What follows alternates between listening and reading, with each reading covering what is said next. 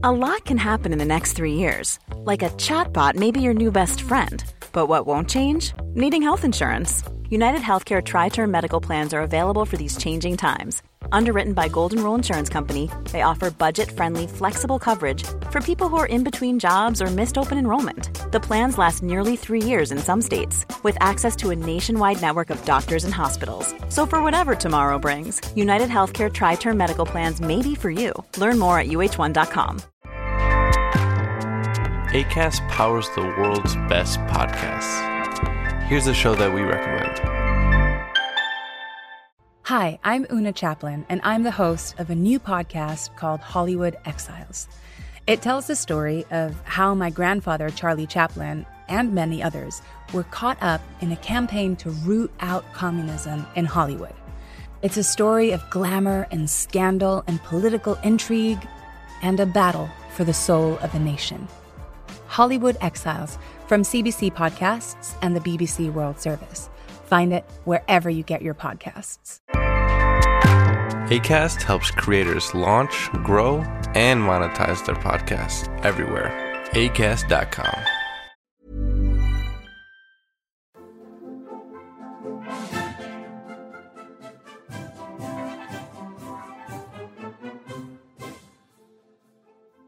So on this topic, what are the books that we have to have on our reading list? So one of the things that I thought would be useful for us to think about very briefly, given our focus, is the 1982 essay by Dan Rogers, In Search of Progressivism, and then also what we see, Nancy and I, in our introduction to the Gilded Age Companion, but also I think a lot of us teach and think a lot about. Dan Rogers is sort of three main clusters of ideas that help to unify many of the movements and patterns and trends of the era. They're not perfect, but I think they work pretty neatly. And so one is social efficiency, another is the rhetoric of anti-monopolism, and a third is the emphasis on social bonds. And this model, he argued, suggested a kind of active, dynamic aspect of, progressive ideas in the plural, right? And that these ideas go back to Twain and Warner in the 1870s, right? So they're much, they transcend the period itself from the 1870s up to about 1920. And they also encapsulate some of those core questions that we've been talking about throughout this whole conversation. Some of the things that are very much with us today about how to regulate, questions of inequality and racial injustice and structural racism, how to grapple with, the power of special interests in society, what it means to embody American ideals in foreign policy, for instance, and social justice abroad being something out there. Social harmony, what does that even mean? Are calls for equity useful, or are they actually fundamentally divisive in kinds of ways that progressives would have understood? And I think, some folks that say, David Hollinger has written about in the 80s and 90s, who emphasized multiculturalism, would have forgotten about that. They weren't thinking in the same terms that progressives were or had the capacity to, self-styled progressives in that period. So it's useful, I think, to get out a couple of those kind of structuring concepts, or some of the ways that the era has been structured. I think that is a really useful article. One that I use a lot is Peter Feiling's Obituary for the Progressive Movement.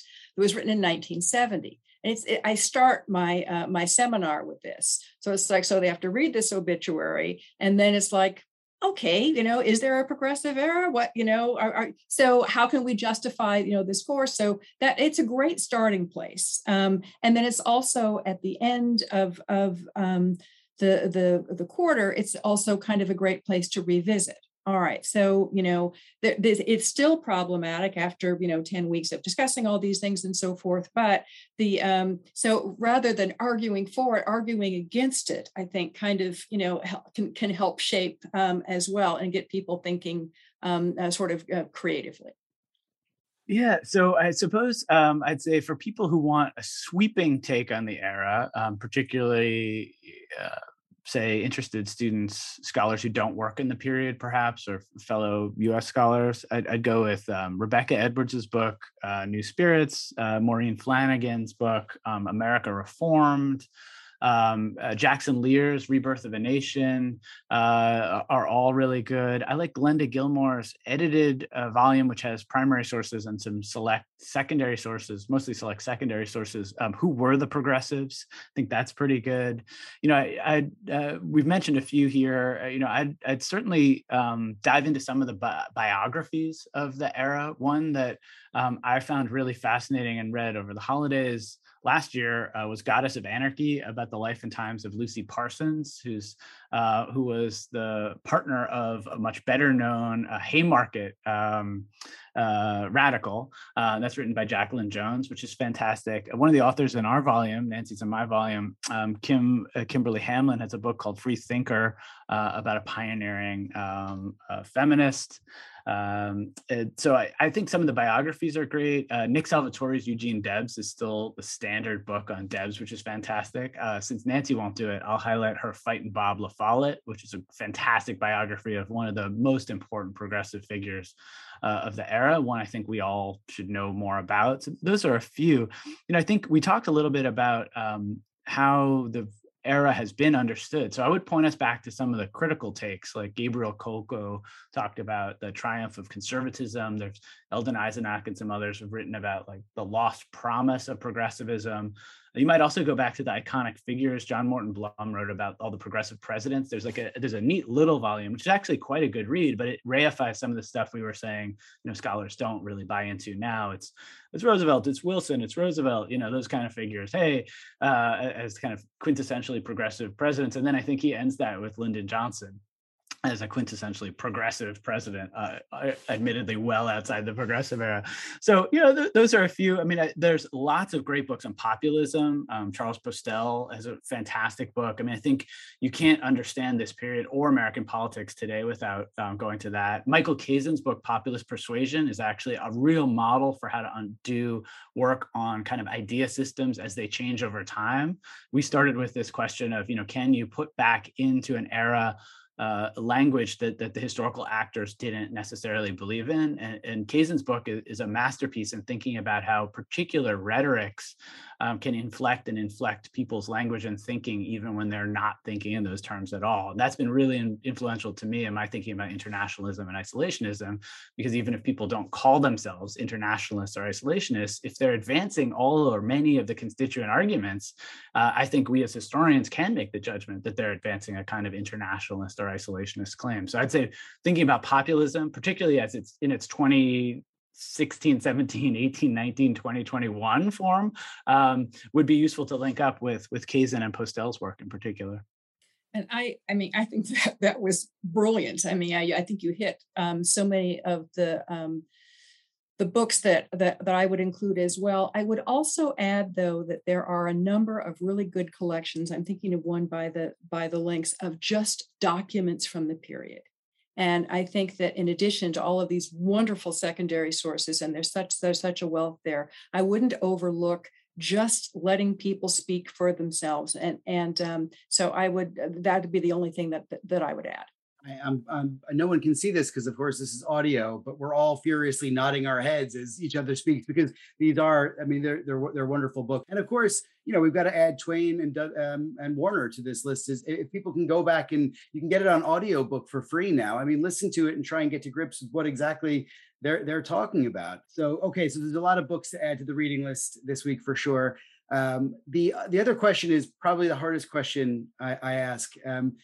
What single object can help tell the story of the Gilded Age and Progressive Era? Well, this is, I don't know. I kind of go back to the basics here.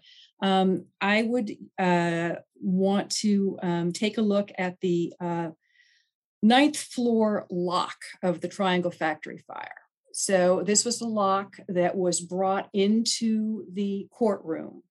And so, I think it just opens up all of these discussions about, the Triangle Factory fire is so perhaps overused, but really as sort of a Gilded Age and Progressive Era sort of classic event.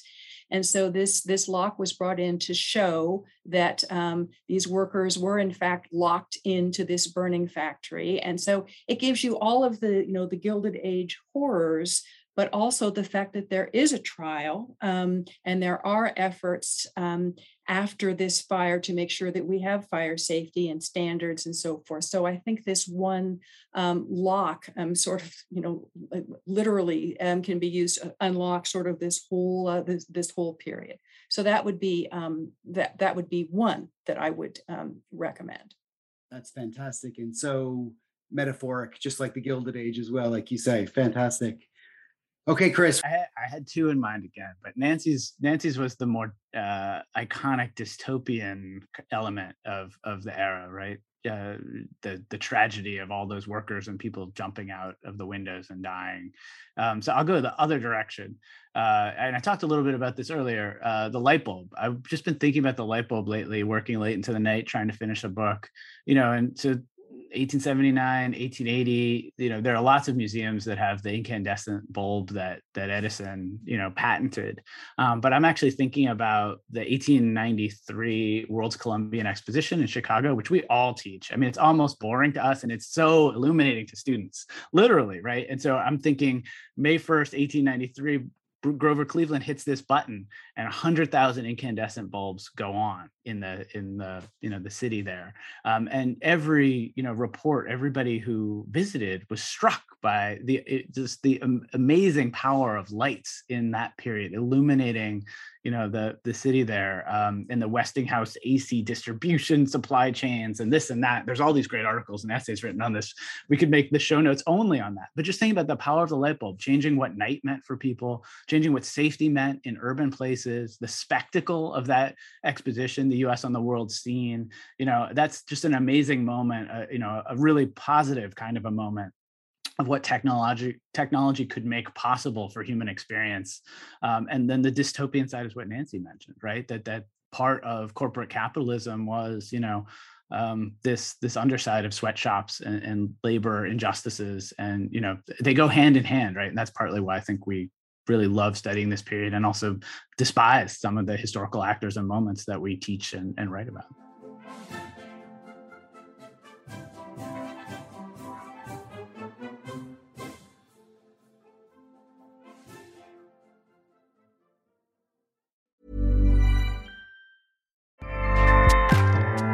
Acast powers the world's best podcasts. Here's a show that we recommend. Hi, I'm Una Chaplin, and I'm the host of a new podcast called Hollywood Exiles.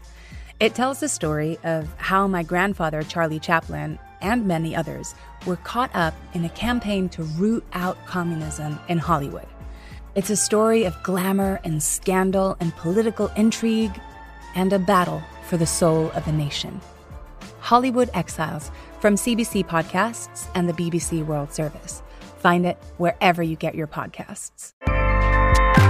Acast helps creators launch, grow, and monetize their podcasts everywhere. Acast.com.